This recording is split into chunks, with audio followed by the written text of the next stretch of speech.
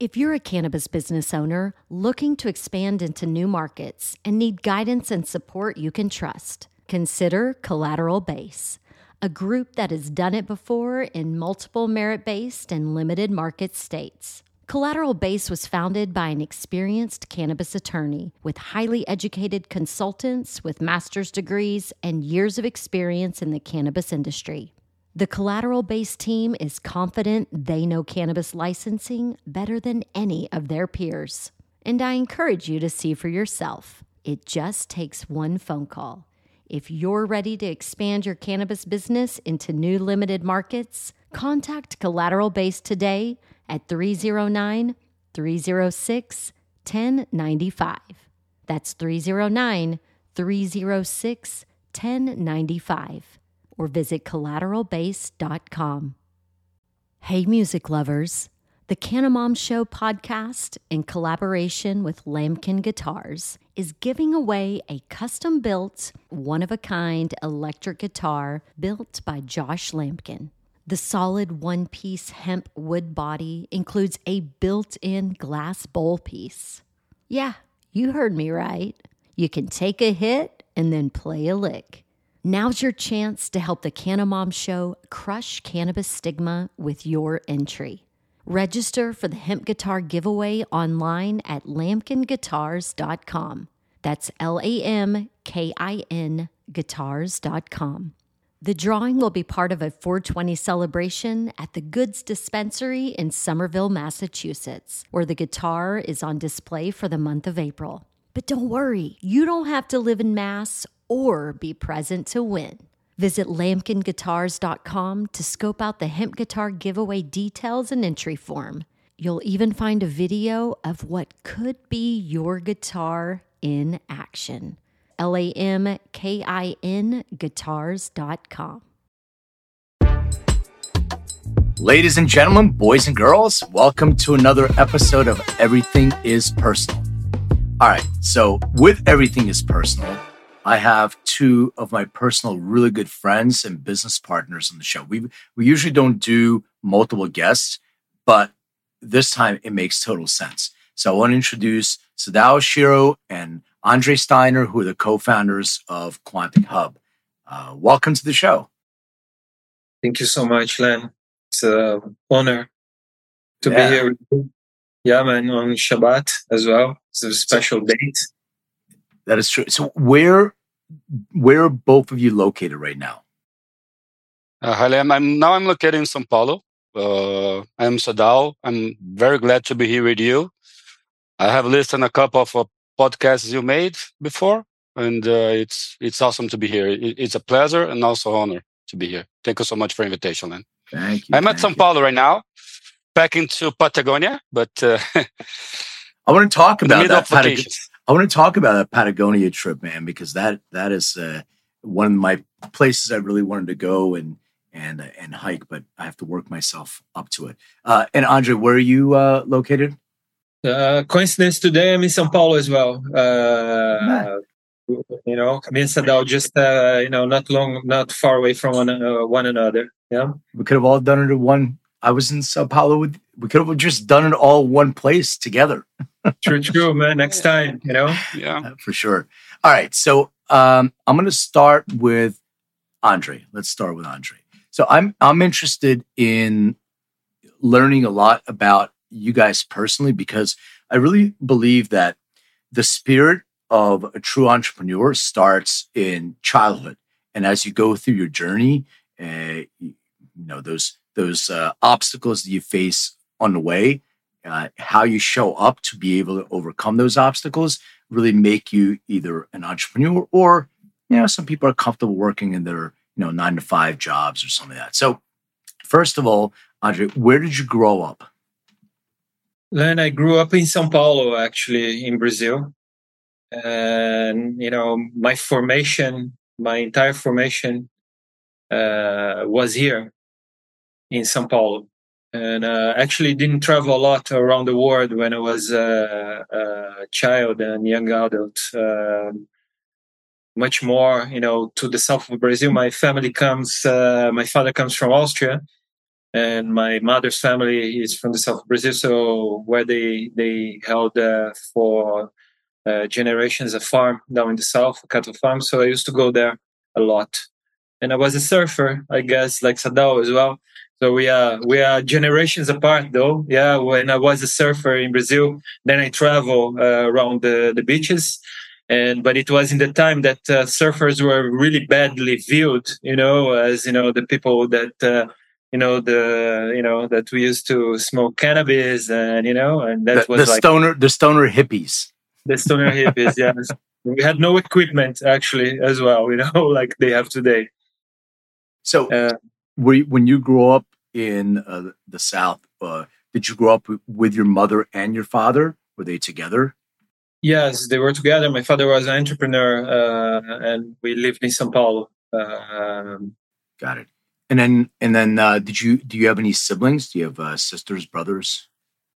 Yes, I have two older sisters from the first marriage of my father, and one brother from the second marriage with my mother.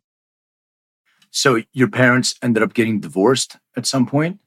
No, my father got divorced from his first marriage. My sisters are older, like 13 and 15 years older than me. Yeah.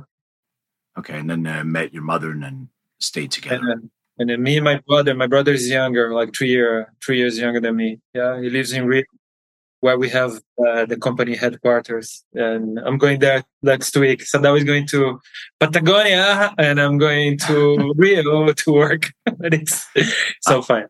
All right, so let's switch to Sadao. So Sadao, where did you grow up? I grew up in Rio. I come from a working class family, actually immigrant family. My father was Japanese, was born in Okinawa, came to Brazil when he was at the age of 8 years old. Met my mother and moved back to Japan 30 years after. I was 8 years old when he left. I was born in Santos. When my father left to back to Japan, we went to Rio. So I feel pretty much I was born in Rio because it's where the place I grew up. I love Rio. I'm Flamengo, as you know. And my mother, the family of my mother also come from Italy. Both of them, after the Second World War, they came to Brazil to start fresh. And yeah, my life is it's a big mix. I moved to Japan when I was 16 to meet my father, because when he left to Japan, he never came back to Brazil. And I went for a vacation, and I decided to stay there for 1 year. Then I come back to Brazil. 4 years after, when I was 20, I come back to Japan again. I left the college and went to Japan, and I come back as a DJ. And then it's when the mess starts. So I was 10 years a professional DJ. I used to play in a lot of festivals. I was the neo hippies, we practically started the electronic music scene in Brazil, me and my friends in Bahia. 10 years later, I was pissed off of parties. It's a lot of parties, and living the nightclubs and parties is, it's not healthy. Yeah. And I really want to be a father somehow. So I come back from what I study with logistics. I work for the same company for 15 years, and I start opening new companies and investing in new ventures. And then I met André, and we started Quantic Hub together. But I also have some investments in the pub down in the south of Brazil. I have a wine store as well. Mm. And now I also sponsor some MMA fighters. So we have some athletes. I do believe in sports. I do believe in private companies helping athletes, because in Brazil there's not a lot of investment from the governments. So I do believe we can help out these guys, and it's in a short way. This is pretty much what I did in my life, and here I am, represent our good company in Brazil. Well, let me go back to Charlie, because it's so interesting to me, and sort of both of you in a way. But since I'm talking to Sadao now, having this family dynamic where your father leaves and you have siblings too, correct? You have sister? Yeah, I have two sisters. Two sisters. So when you have the person's the patriarch of the family leaving, like there's got to be an effect, right? There's an effect as a kid growing up that my family dynamic has changed. Can you kind of walk me through how that made you feel and your journey to reconnect with your father, and what happened with that? It's amazing, Len, because I am exactly equal my father. The way we talk, the way I behave. Even though we live separate, and I mean, not half the world away, but the entire world away. We are exactly the same. So then I start to believe in DNA. I was going to say that, right? It's a great segue, man, because it's funny. Fuck. My parents were here visiting. My daughter just graduated from high school, going to college. So my parents came, and I was watching my dad, and I'm like, holy shit, I cannot believe how much I am like my dad. And it even starting to look a little like my dad. And growing up, I never really looked like my dad, but now I'm looking more like my dad. I'm sounding like my dad. The way I laugh is exactly the same it's way. Scary. It is scary. And I am the Sancho of my family. Sancho is I'm there, of the sanctuary of the family. It goes always to the elder son. So what does that mean? Does that mean you're the patriarch? You're the leader of the family? Is that what it means? Yeah, it's supposed to be. Okay. And but it's interesting because I act like this, even though in the modern world we don't have to act like this. So I own the sanctuary of the family. So my father was the elder son, as my grandfather, and so it goes. And it's strange. I never felt that I had to do this, but somehow I did. And when my father passed away, my grandmother came from Japan with the bones and the rest of my father. And when she saw me, she started crying. I didn't met my grandmother at that time for 10 years, maybe. I was at the age of 24, 25 around. It was about 20 years ago, 18 years ago. And she started crying. She did not manage to meet me because I look exactly like my father. Wow. Even the way I laugh, the way I walk. And for her, meeting me, it was not good because, I think when a mother buries her son, you change the way it must be, right? So for her, what's really heavy to see me, Yeah, it probably, she closed a chapter in her book, and then it sort of refreshed all that back again. And but when I decided to don't be a DJ anymore, I have to start to scratch from the zero, start from nothing.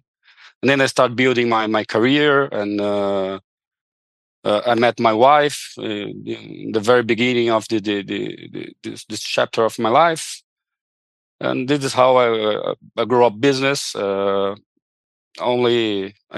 my efforts and my hard work, and I'm proud of it.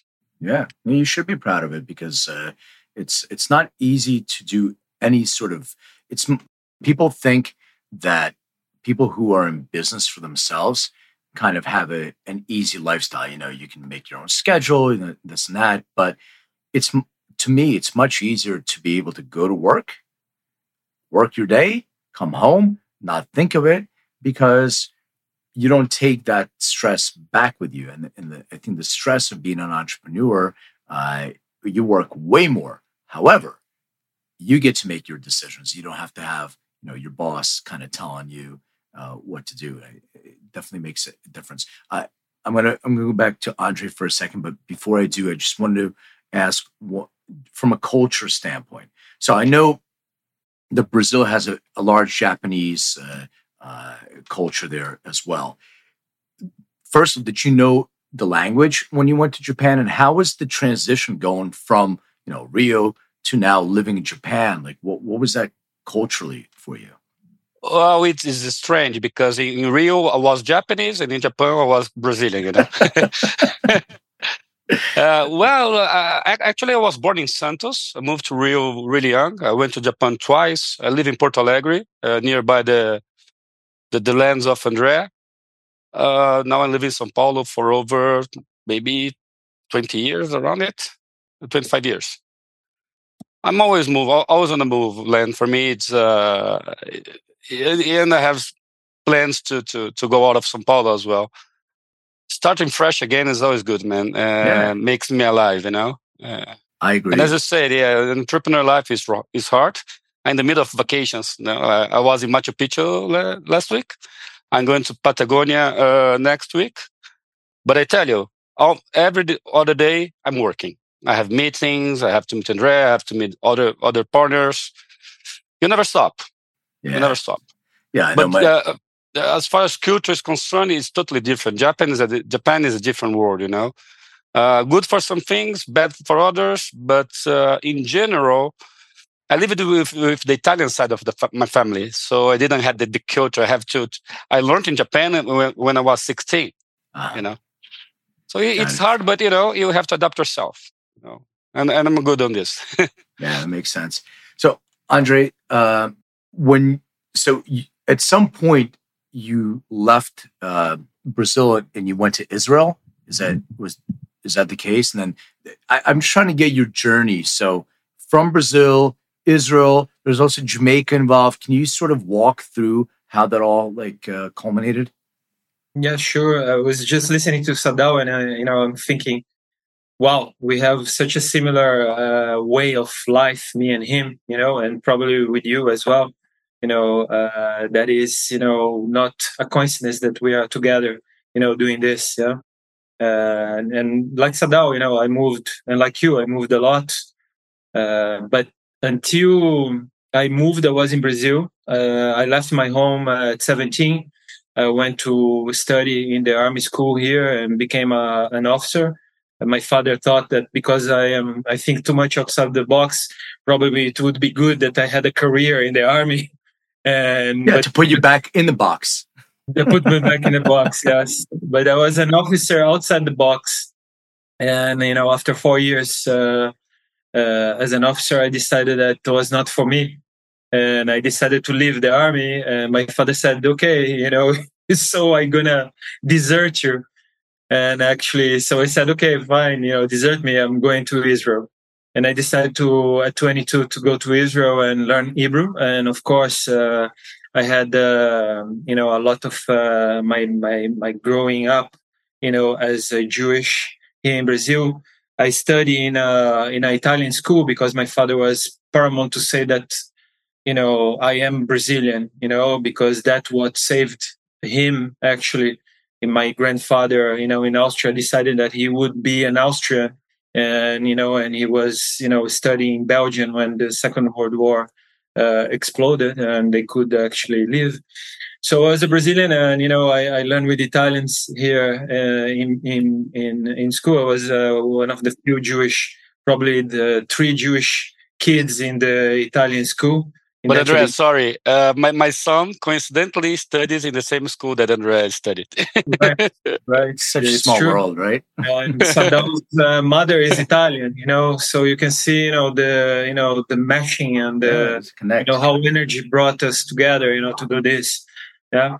But anyway, then I left and went to Israel to study Hebrew, and I actually lived in Israel. I fell in love with the country back in the late 80s, when the Berlin Wall fell, and we felt like confident that we were inheriting, a different kind of path. Yeah. And Israel was like blooming with a socialistic society, very much in tune, trying to, get everybody the same conditions. There were no poor people.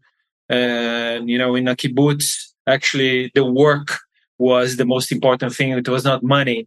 And so I had my early adult life thought about, work as ethic and, and loving what you do, and then everything would happen. Money was a consequence of you, giving, to that society. So I fell in love and I said, my father is not coming back to Brazil, and actually got his blessings. And I married and stayed in Israel for over a decade. Of course, in the between, I served the army a little bit as well in Israel, and then after that, me and my, at the time my girlfriend, we went to travel around the world as good Israelis, backpack, through India and the Far East, and then the United States and South America, and then back to Israel, back to the kibbutz, back to work in the fish ponds, which had like a nice ornamental farm, working with koi, which I fell in love. And, I was already in love with Japan. And then there's another connection with Sadao there. And, the samurai, way of life. And the whole thing about the koi becoming a dragon and, with, our evolution, on it. So, I studied philosophy and, and worked with the koi. And the koi actually, after, I studied in the Hebrew University, first in the path of veterinary, but we needed to study zoology and biology, in that path as well. And then, after that, I was invited to come to Jamaica to set, koi farms in Jamaica to service the US market, which was very far away from Israel. And so I took that challenge. Of course, Bob Marley and Jamaica were very alluring to me. And then, I decided to take, it was a 3-year contract. And I was supposed to come back to the kibbutz, which I loved. But, after being in Jamaica for 1.5 years, I was invited to become a partner in the fish farms.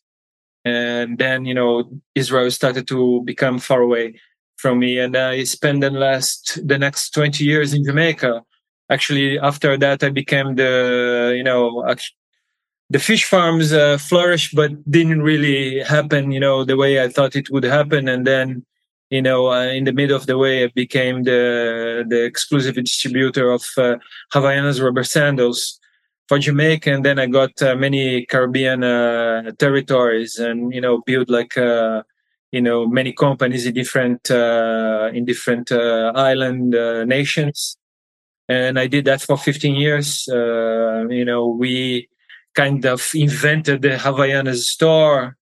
And so, it was really fun and challenging at the same time. And, cannabis came in the middle of all of that because of the Rastafari culture, the high Rastafari that I met in Jamaica that had a philosophy, that took them back to the years of the King Solomon and the Queen of Sheba. And they told me that story, and they told me about, how important it is to preserve the land and, to do it Ito, like really to the Ito way is actually the way of, the ancient Hebrews, the way that we did it in the desert, how we preserve our culture. And it's even, sitting at a table or having a conversation between friends, and so the whole thing, brought me to the cannabis in that direction. And then, my children used to come to spend the holidays with me in Jamaica, like 3-4 months. And I knew that they would smoke one day. So, I asked the Master Rastafari, how I would present cannabis to the kids. And then, then they poured them out, everything. And I fell in love with what we're doing today. Yeah. Yeah. I want to get into that in a second. Just the question is, how did you guys meet? And then Sadao's like sort of journey with Cat, because it seems to me like, first of all, you guys have a lot of commonalities and we have a lot of commonalities, but also there's a common thread of cannabis as well. So Sadao's journey with cannabis and also how you guys actually met. Well, it's a fun story. We have a friend in common. He has some issues, and he was treating himself with cannabis. And one time he really was, out of his mind. And I saw on Facebook a friend of ours make a funding from friends to help the guy. I was in a good, was not bad in the pandemics. Actually, the pandemics for my logistic business was really good. As far as money is concerned, I'm not telling that pandemic was good, okay? But, for the business, it was a big opportunity. And I give him some money. And he was also, Andre was mentoring him, something like this, right, Andre? Yeah, I was mentoring him on the business he wanted to build. Yeah. And the guy invited me to invest in a company that he was about to open a clinic. And he make a presentation for me and say, hey, I have no interest in investing in this company, but if I was you, I give him some advices. Andrea was in this meeting as well. And then he come back and say, hey, okay, Sadao, you don't have to invest. Take a little share of the company and let's make it together. So, okay, this way is better if I don't have to put any money. And then we start. Of course, I had to put some money. And then I met Andrea. We started to get along, and at some point we realized that business model was not good. And then we decided to open the Quantic Hub. Bring some product innovation and have some verticals with different verticals of cannabis business in Brazil. Actually, opening a cannabis company in Brazil right now, it's for crazy ones, rebels. It's not for a common guy. And here we are. I don't know, Andre, if you have something to add, but basically, it was something like this, right? So something like that from your point of view, yes. For me, it was also energy. And, there's no coincidence in the world, but I was in Jamaica, building a company that, of course, Endo was already part of my plan. As I, knew that, genetics should be, involved in personalized medicine, and precision medicine should be involved in this business. I was not thinking to come back to Brazil, actually, although I had a farm here that I was taking care of and everything. My life was in the Caribbean, and I love the Caribbean. I love Jamaica, so I was there building the business, and then the pandemic hit and nobody thought that, it would happen the way it happened. I thought nobody can close the world for more than one day. Yeah. But then they closed the world and 5 million tourists became 0 tourists. And, the business was, focused on that. So, it was kind of, the months were passing. And then, I met this friend, common friend of ours through, through friends as well. And they asked me if I could mentor him because he was, he was in a very good mental health at that moment. So, I decided to mentor the guy and, actually take him out of the idea of, doing something stupid. Yeah. And in the meantime, the whole thing in Jamaica, came to a halt because I had cultivation, of cannabis. And of course, we were doing phytocomplexes in Kingston. And I decided to come back to Brazil. By the end of 2020, I was back here. I went down to my farm and I actually decided to, open up a business a business model that I have with water. We have like a crazy good water down there. And, Quantic medicine was, a background of mine as well, years and years ago. So I was building a company for Quantic water. And, one day I talk about that. And then, I met Sadao through these meetings and, we decided to, move forward. And Sadao had a very good idea. He said, let's study before we, run. Yeah. And then he kind of built a group of people that would make this very, detailed study of the business. And I actually met him in real life, I think 2 or 3 months later. We're already doing the study. And then through that, in a couple of months, we decided that we would go a different direction and we would build the Quantic Hub. And then, we are here today. And it was a match. I mean, me and Sadao, it's the energy, everything moved forward. And I'm very grateful for, this meeting him, as I'm grateful of meeting you. Yeah, it took myself personally to another level of consciousness, and and here we are. I appreciate it. I mean, sorry for bringing you back to Brazil. No, man, thank you so much. No, I'm super grateful for meeting both of you too, because business aside, I'm a big believer in people. Like business is business, but you can do a lot of things when you have the right people around you. And I mean, Andre is right. I believe in energy as well, and things happen for reasons. And maybe it's not even today.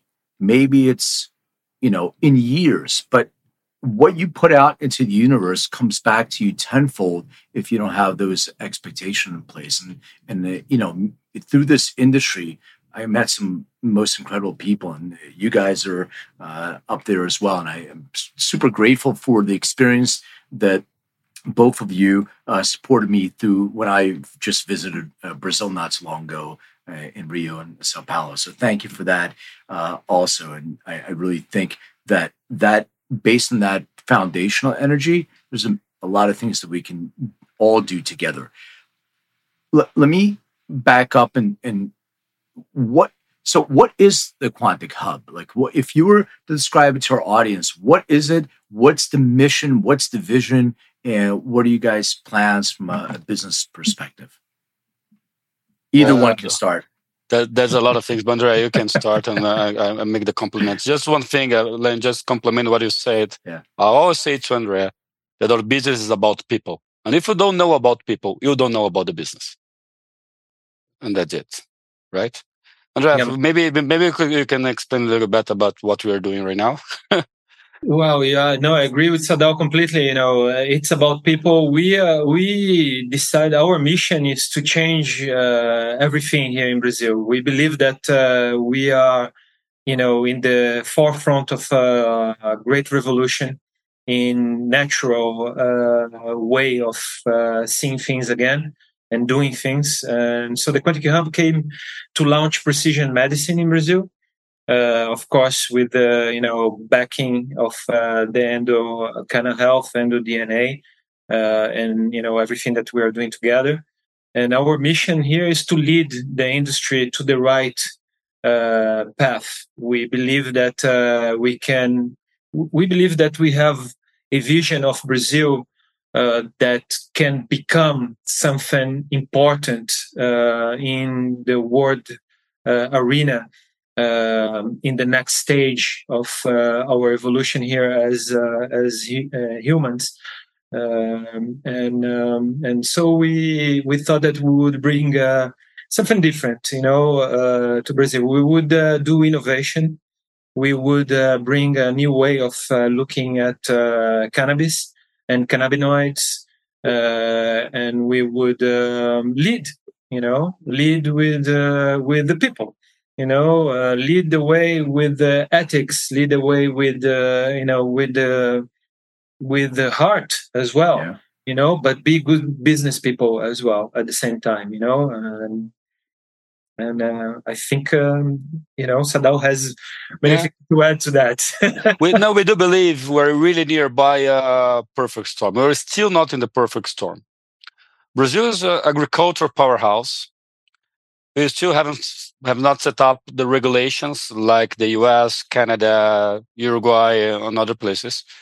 So we have to change the chance of learning with other countries' mistakes, Mm-hmm.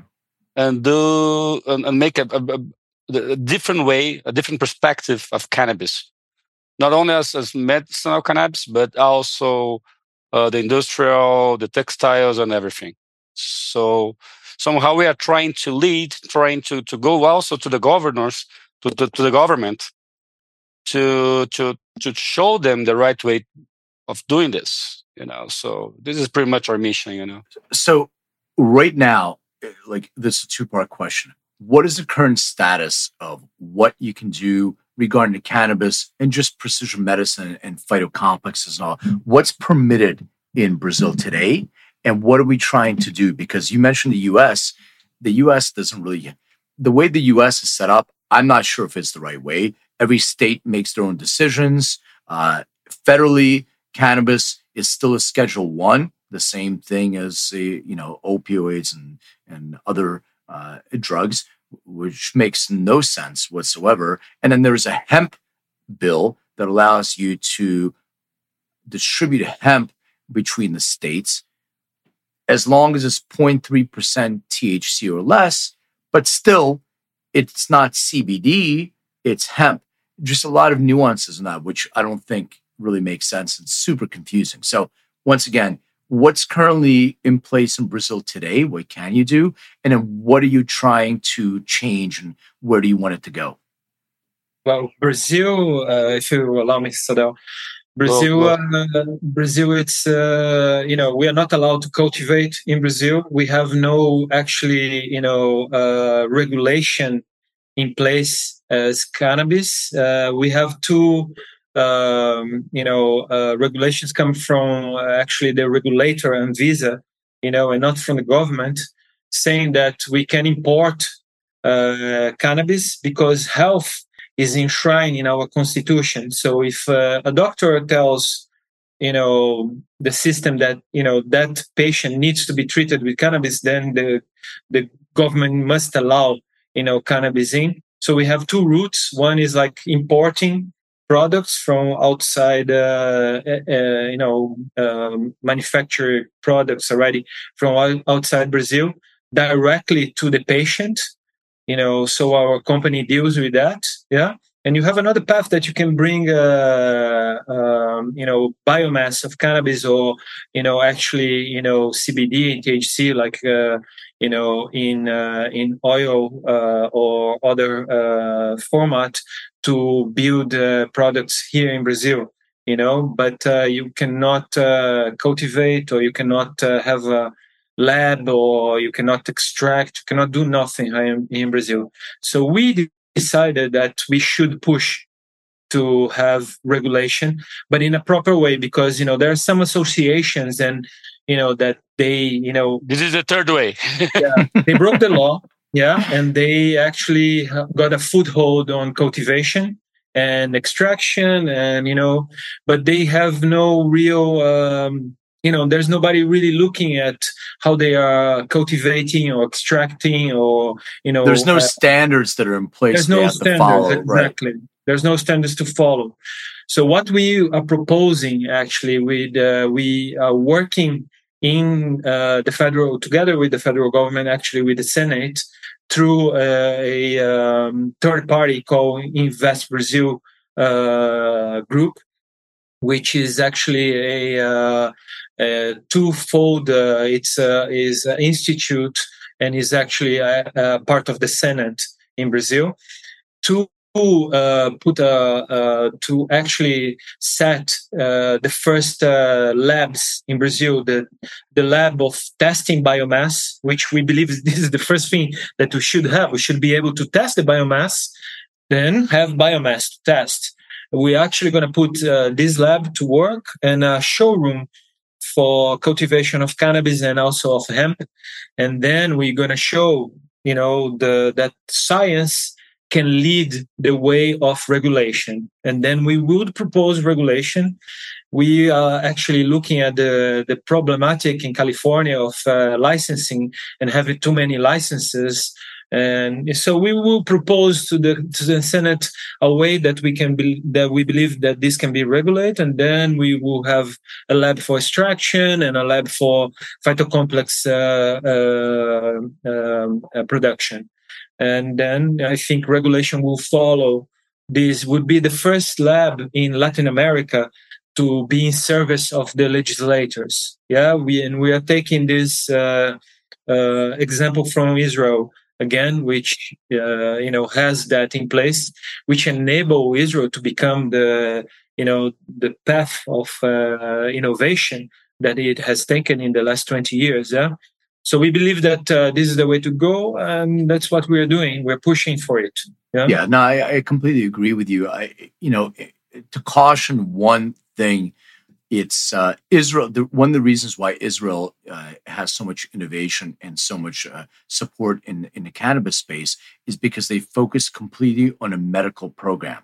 So you have doctors are prescribing, you have people that are giving back feedback on efficacy. And I think a lot of these countries, including Canada is probably the biggest culprit of this, that said, you know what, we're looking at this as a completely different business. We're looking at it as a business, just like tobacco and alcohol, which we're going to tax the shit out of it. And we're going to regulate, but we're going to only regulate certain things. And I think that's a huge error on their part because, as you said, standards. Well, what are the standards? What is being tested? You're testing for pesticides, but you're not testing for efficacy. Also, labs.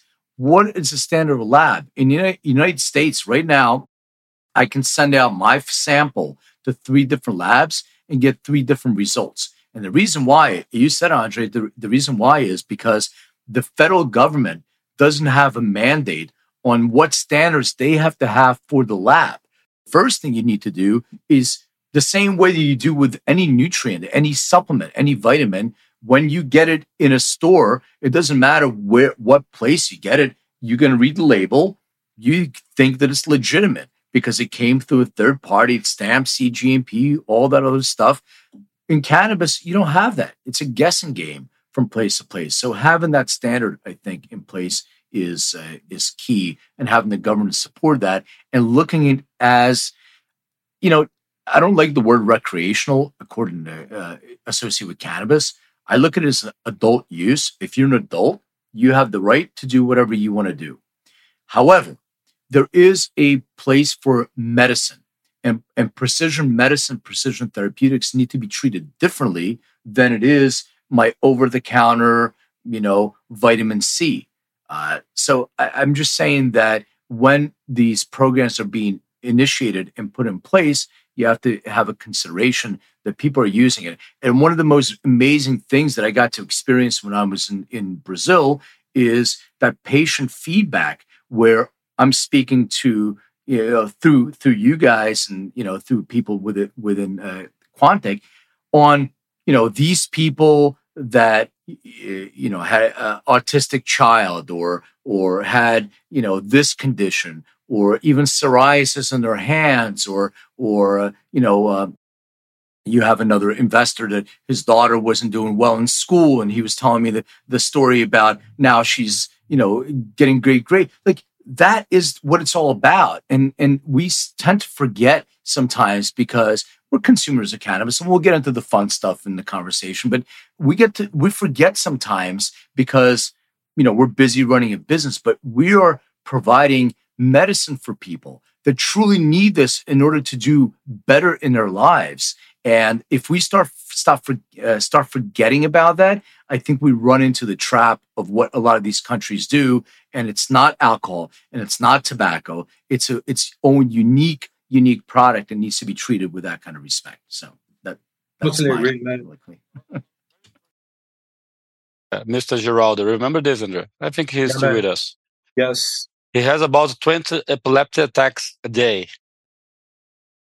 True. Now he has 0. Phenomenal. It's amazing. With the phytocomplex formulations, yes. It's an amazing thing. Sometimes he texts me, "Hey, you guys are blessed. You're bringing a message from God," because he's very religious, very Catholic. Yeah. You're bringing a message from God. God bless you guys. Thank you so much for this and blah blah blah. It's and Well, for me, like I say, the daughter of Beto, one of our investors. Yeah. The story is also amazing. And we have plenty of stories like this. It's hard to say, but somehow it saved my marriage with my wife, because we were almost divorcing. We're very stressed, very with anxiety. Andrea knows better. And when we start treating ourselves, of course, a lot of conversation, psychiatry as well. Now we're in a very good mood, Yeah, it's an amazing thing, and I'm so glad you're sharing this. It's difficult to have personal discussions, but we tend to forget. That's why I want to bring it up to the surface, because you guys' mission, it's not only do we want to regulate cannabis, we want to cultivate. We are providing together, all of us, we're providing real medicine to people that need it, and to do it right at scale, and to have those standards so people feel comfortable when they get their medicine. It's always the same, like anything else. And we're changing people's lives, and starting with Brazil, but I think we can do this. We're coming to visit you soon. To gather all this information with you. To bring it over here. Yeah. Yeah. We also have another in-house example. The son-in-law of Gustavo, or COO. He's not even able to talk. He has autism, and a couple of months ago, his former wife dropped me a message. Hey, Sadao, you're the only one who can tell me, is this guy speaking in Japanese? And the guy was speaking in Japanese. He was not even able to speak to talk in Portuguese. It's a sort of miracle. So he's speaking Japanese. It's totally unbelievable. It's totally unbelievable.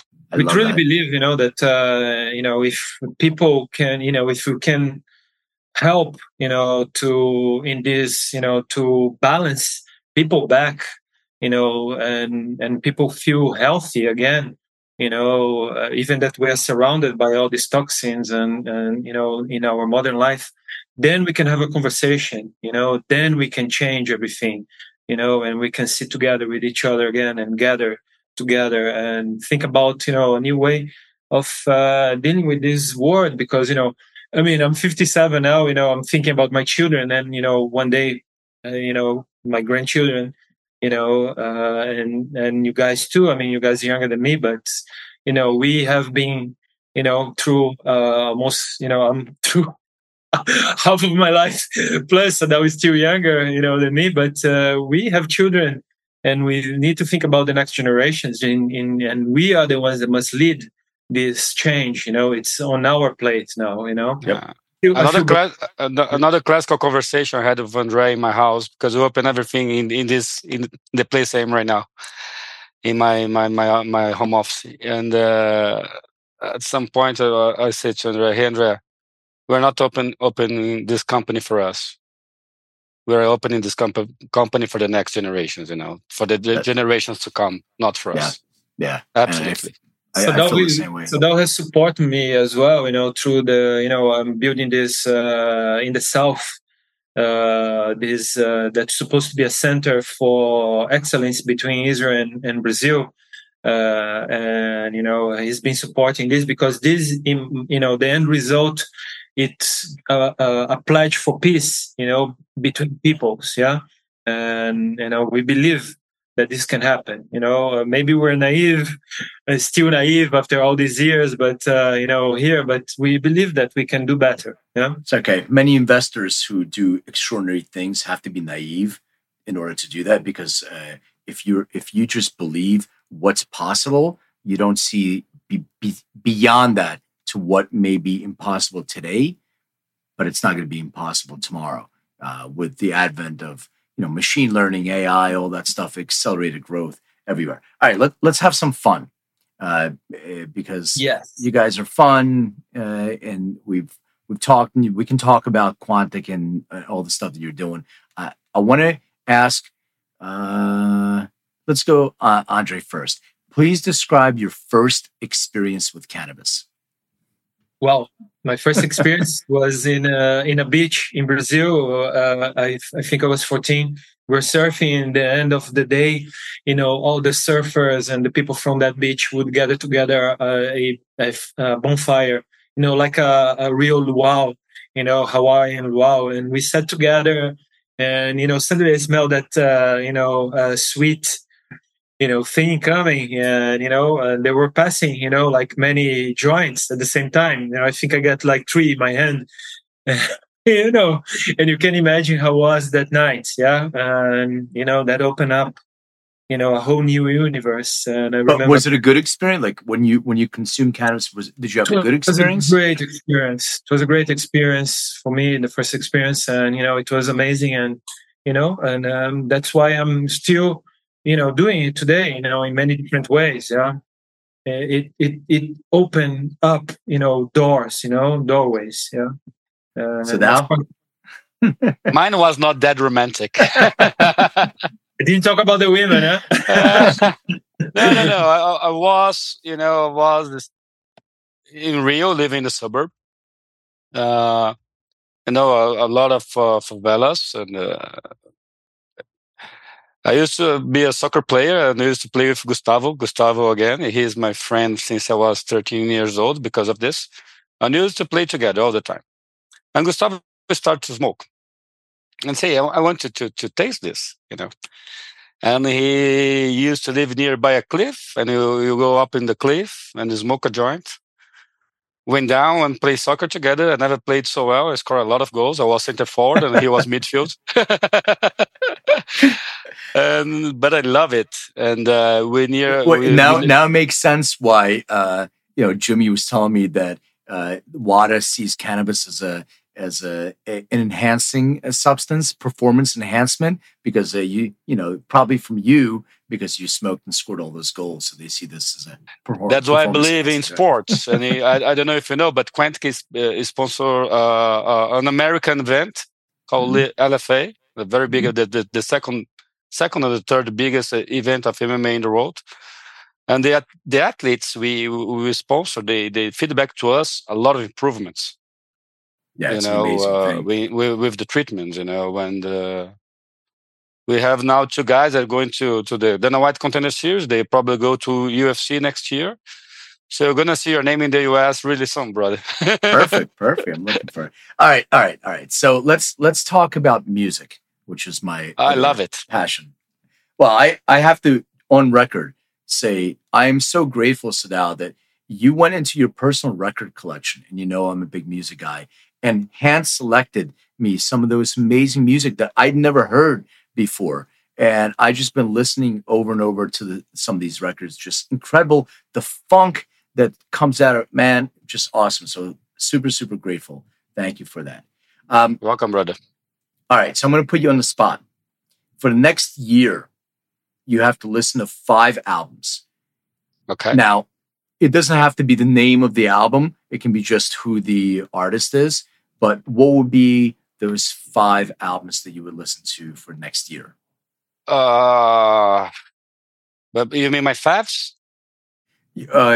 What you can select, 5 albums, 5 artists or whatever that you will listen to, just those 5 for the next year. And you don't have to remember the name of the record, who would they be. So, and I know while you're thinking, sometimes this list changes. Like if somebody asks me today, I'm in the mood for these 5. No, come on. This is an easy task for me.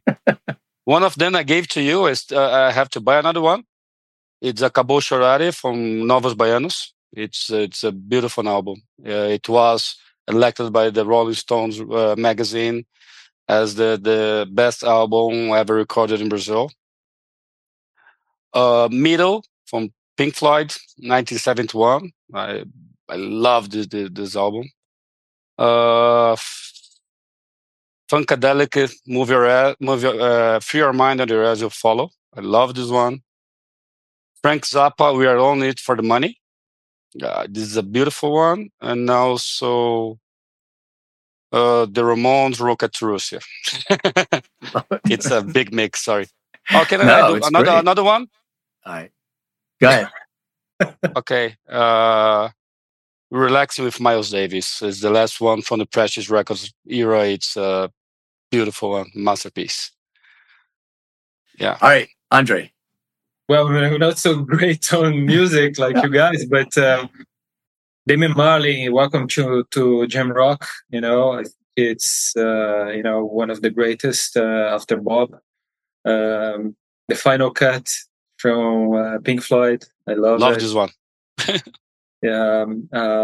Wow.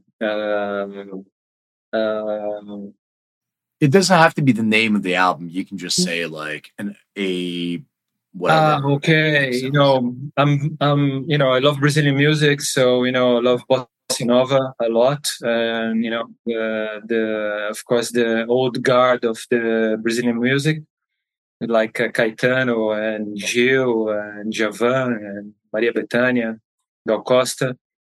And also, I grew up. I was a teenager in the 80s, so there's some great Brazilian bands in the 80s as well. That Legião Urbana, and I think it comes on top of my mind. Wow. One more. I would say Simon and Garfunkel. I know. I was waiting for that from you. I was like, he's going old school, like mellow James Taylor, Simon and Garfunkel. I know you were going there. I thought maybe you'd throw in some Duran Duran as well, because I heard you listening to a lot of that. Yeah, man, love all of that. All the 80s and music for sure. Can I add Jethro Tull Aqualung? True. Jethro Tull. All right, since you're talking, another music question. Do you remember what the first concert you ever attended was? I do remember. I'll ask Andre. I'll ask Andre first. Yeah. What was the first concert? It was Queen in 1980. Here in São Paulo in the Morumbi Stadium. That was the first one I went. All right, so Sadao. Me was remarkable one. Uh-huh. It was the Hollywood Rock. It was a festival, a side festival of Rock in Rio. 1 year before, it was Alice in Chains, Nirvana in the same show. I was not there because I was too young. Although I already loved the Seattle bands. Yeah, your bar. And the next year came for the very first time in Brazil in Maracanã Stadium. The Rolling Stones, 1994, I guess. Wow. And the opener, the woman that opened up the show just passed away a couple of months ago, Rita Lee. And she was invited by Rolling Stones to go over the tour with them after that show. Wow. So it's really, and I was smoking cannabis at that time. I was only 14 years old. Yeah, that's it was like I was 14. I went to Pink Floyd with my dad and his brother. No, come on. Yeah, and then my favorite band. Time somebody passed a joint to us. I was there with 3 of my friends. So it was my first time at a concert actually sneaking in a hit. It was your first joint as well, no? No. It was my first joint at a concert. I was younger when I started. Yeah, Pink Floyd is my favorite band, as you know. And I'm not a huge fan of Rolling Stones, although I love it. But it's not on my top 10 list. But that concert was amazing. So let's ask you guys. It's not on my list of questions. I'm just curious. What was the best concert that you ever saw? Oh, Andrew first. Well, I think it was there's a band called Titãs here in Brazil, and they were just launching themselves here in São Paulo in a very obscure place, but the show was like packed with the people that were in the knowing. It was so a mixture of these people, and these guys did an amazing show, and they became like after that they exploded in Brazil. But it was this was for me that it's moment a very nice band. Nice band. and the mixture of the band in the first show, like for a lot of people, and it was like kind of just word of mouth, that was it for me. That was the most amazing show I ever watched. What about you, Sadao? Oh, I'm a huge fan of Pink Floyd. It's my favorite band. I went to just maybe three or four times a Roger Waters show. But then David Gilmour came to Brazil, and they took a very strong LSD and went to David Gilmour's concert. And it was when I got more emotional. He started the concert with a solo career song, and the second one he went to Shine on Crazy Diamond. The second chord was bending on my knees, crying, and hey, thanks God. Yeah. For me, it is the voice and the guitar of Pink Floyd, and I got so emotional because I was waiting this for so long. Yeah, so long, and for me, that moment was something remarkable in my life. He's incredible. I think people underestimate. Like, I know Pink Floyd is not Pink Floyd anymore because they had some deaths and whatever, Roger Waters, but when David Gilmour plays solo, there's such an emotional connection because his guitar is like a voice that sings and cries, like it almost cries with a guitar. And I saw a documentary where his wife was saying that he's not a really good communicator. He's very quiet. He's very reserved. He's shy.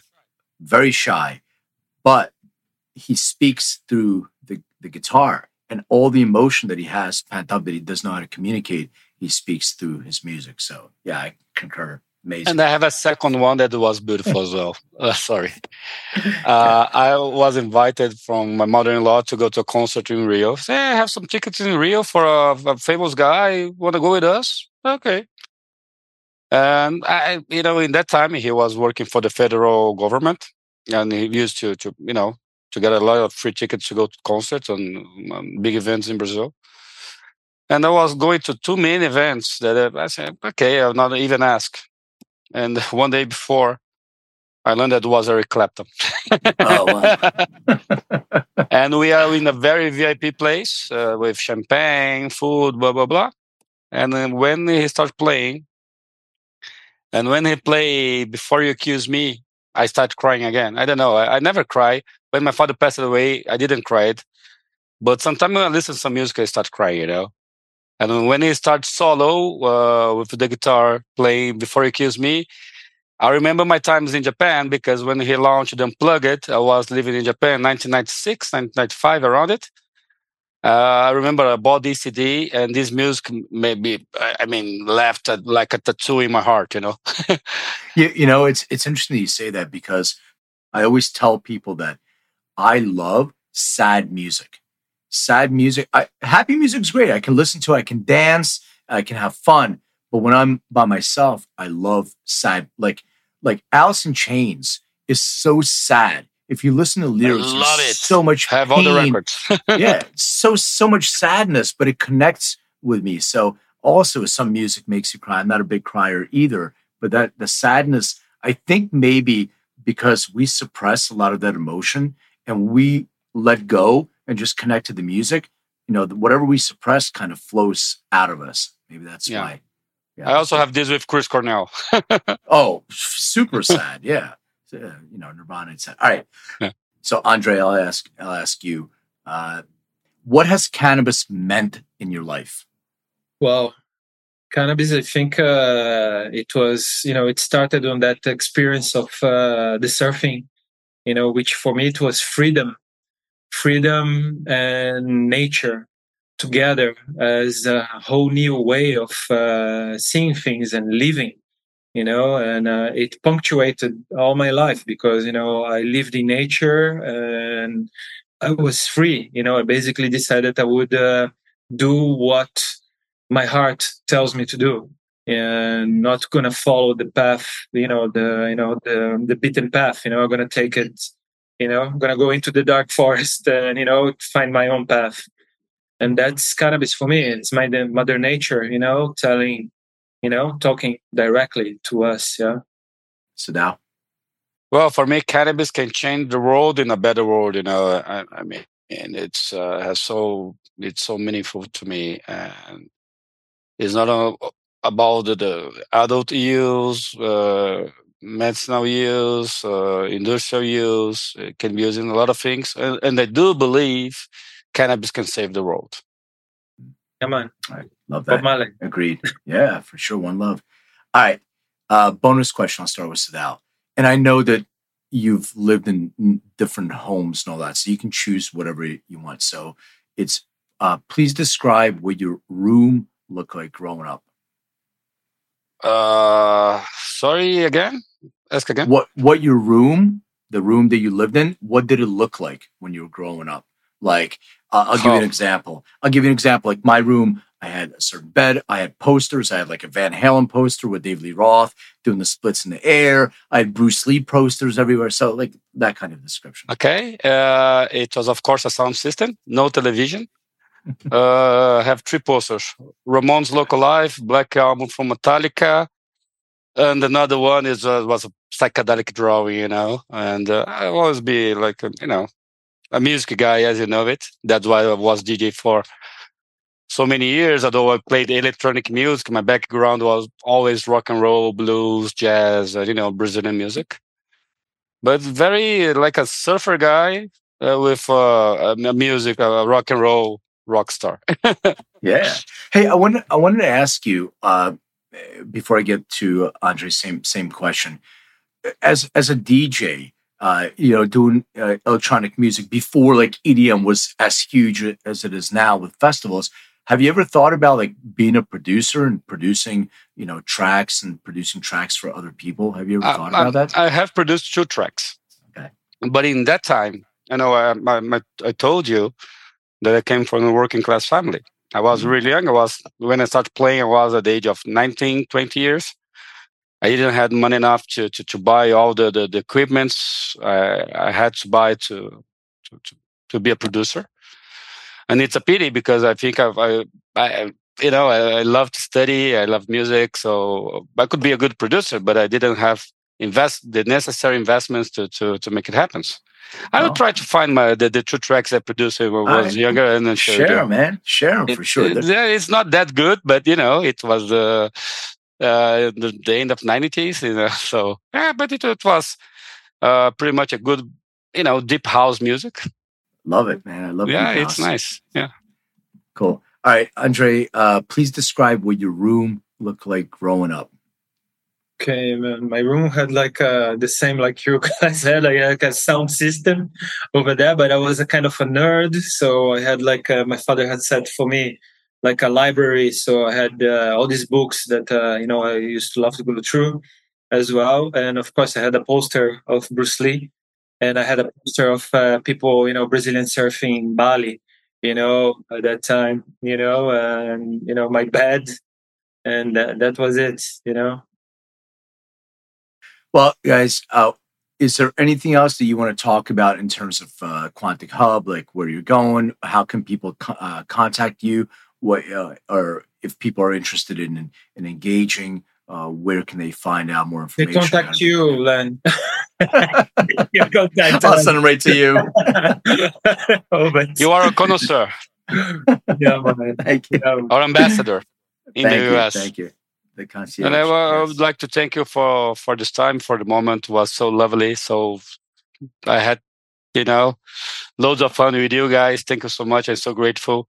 I'm so grateful that our crosses have, our paths have crossed somehow. And looking forward to do more. Yeah, no, likewise. Have a great trip, Sadao, to Patagonia, with your kids, and I'm really recovered. I'm recharged. I just came from 10 days in Peru. I went to Machu Picchu, the Nazca Lines, Cusco, and I tell you, Lenny, you have to come down to South America again. I was going to do the Inca Trail, soon together. We can do the Inca Trail together. It's hard because it's really high. So don't come with the. It's hard. And I'm going to Patagonia to do some snowboards with the kids. I was going to say, isn't it? It's super cold though, right? Isn't it cold? Yeah, it's cold, we call in South America, this is the end of the world. They have the train to the end of the road. Yeah. So we are going to trip pretty much because, my kids like the Frozen movie, so they want to see the snow. I asked them, hey, want to go to the Disneyland? I want to go to see snow. They say, all the way, snow. Wow. Okay. So we're going to do some snowboard together and, relax a little bit. I really need and deserve a vacation. So I take some time for me, That's exactly So what I'm for doing. you, have a great trip to Greece and Israel, and safe flight back home. Yeah, and Appreciate it. Looking forward to seeing you guys. Thank you so much for your time, and enjoy your weekend. Thanks. It's time to come back to Brazil, then. I can't wait, man. It was the best. I love my time there, hanging out with you guys, and just the whole country is amazing. So thank you. Thank you, Len. Thank you so much, brother.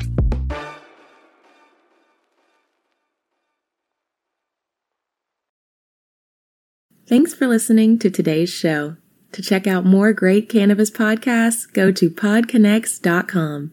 Here's a preview of one of our other shows. Hi, my name's Kate, and I'm your host of the Pop Moms Podcast. I started the Pop Moms Podcast, because I wanted to end the stigma against using cannabis, specifically with moms, but also anyone who chooses to consume. I strive for a balance of humor and education, along with some pretty rad guests, to help combat social biases that come with consuming cannabis. Kids are hard. Join me for regular podcast episodes packed with parenting hacks, real-life stories, and of course, my favorite cannabis products. The days are long, but the years are short. So roll another J and take a deep breath. Keep blazing and stay amazing.